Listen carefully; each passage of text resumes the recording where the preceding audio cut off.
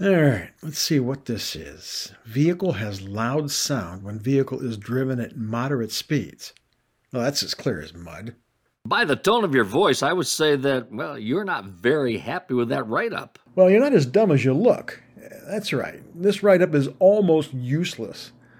On the surface, it might look okay, but there are a few things here that are very, very unclear. So let me guess. The first problem you have is that your consultant described the problem in part as a loud sound. Am I right?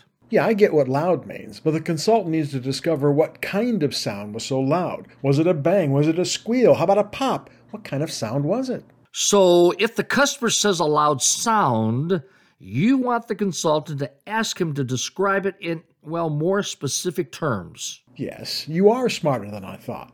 I needed him to get the customer to describe the sound and then write it down for me to read. I don't want to have to interrupt my work to get clarification. All right, and thank you, by the way. But is that it? No, definitely not. Look here, what it says. When driven at moderate speeds.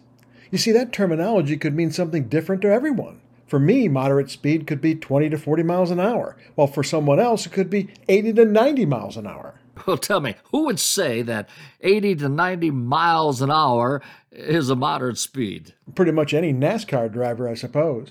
You see, that unspecific terminology is open to interpretation, and the meaning will be influenced by each person's experience. So I need the consultant to ask a few questions and get more specific. Sir, what do you consider to be a moderate speed? Well, when I'm going between 30 and 40 miles an hour. Now, see that? Vehicle has a loud squealing sound whenever it's driven between 30 and 40 miles per hour.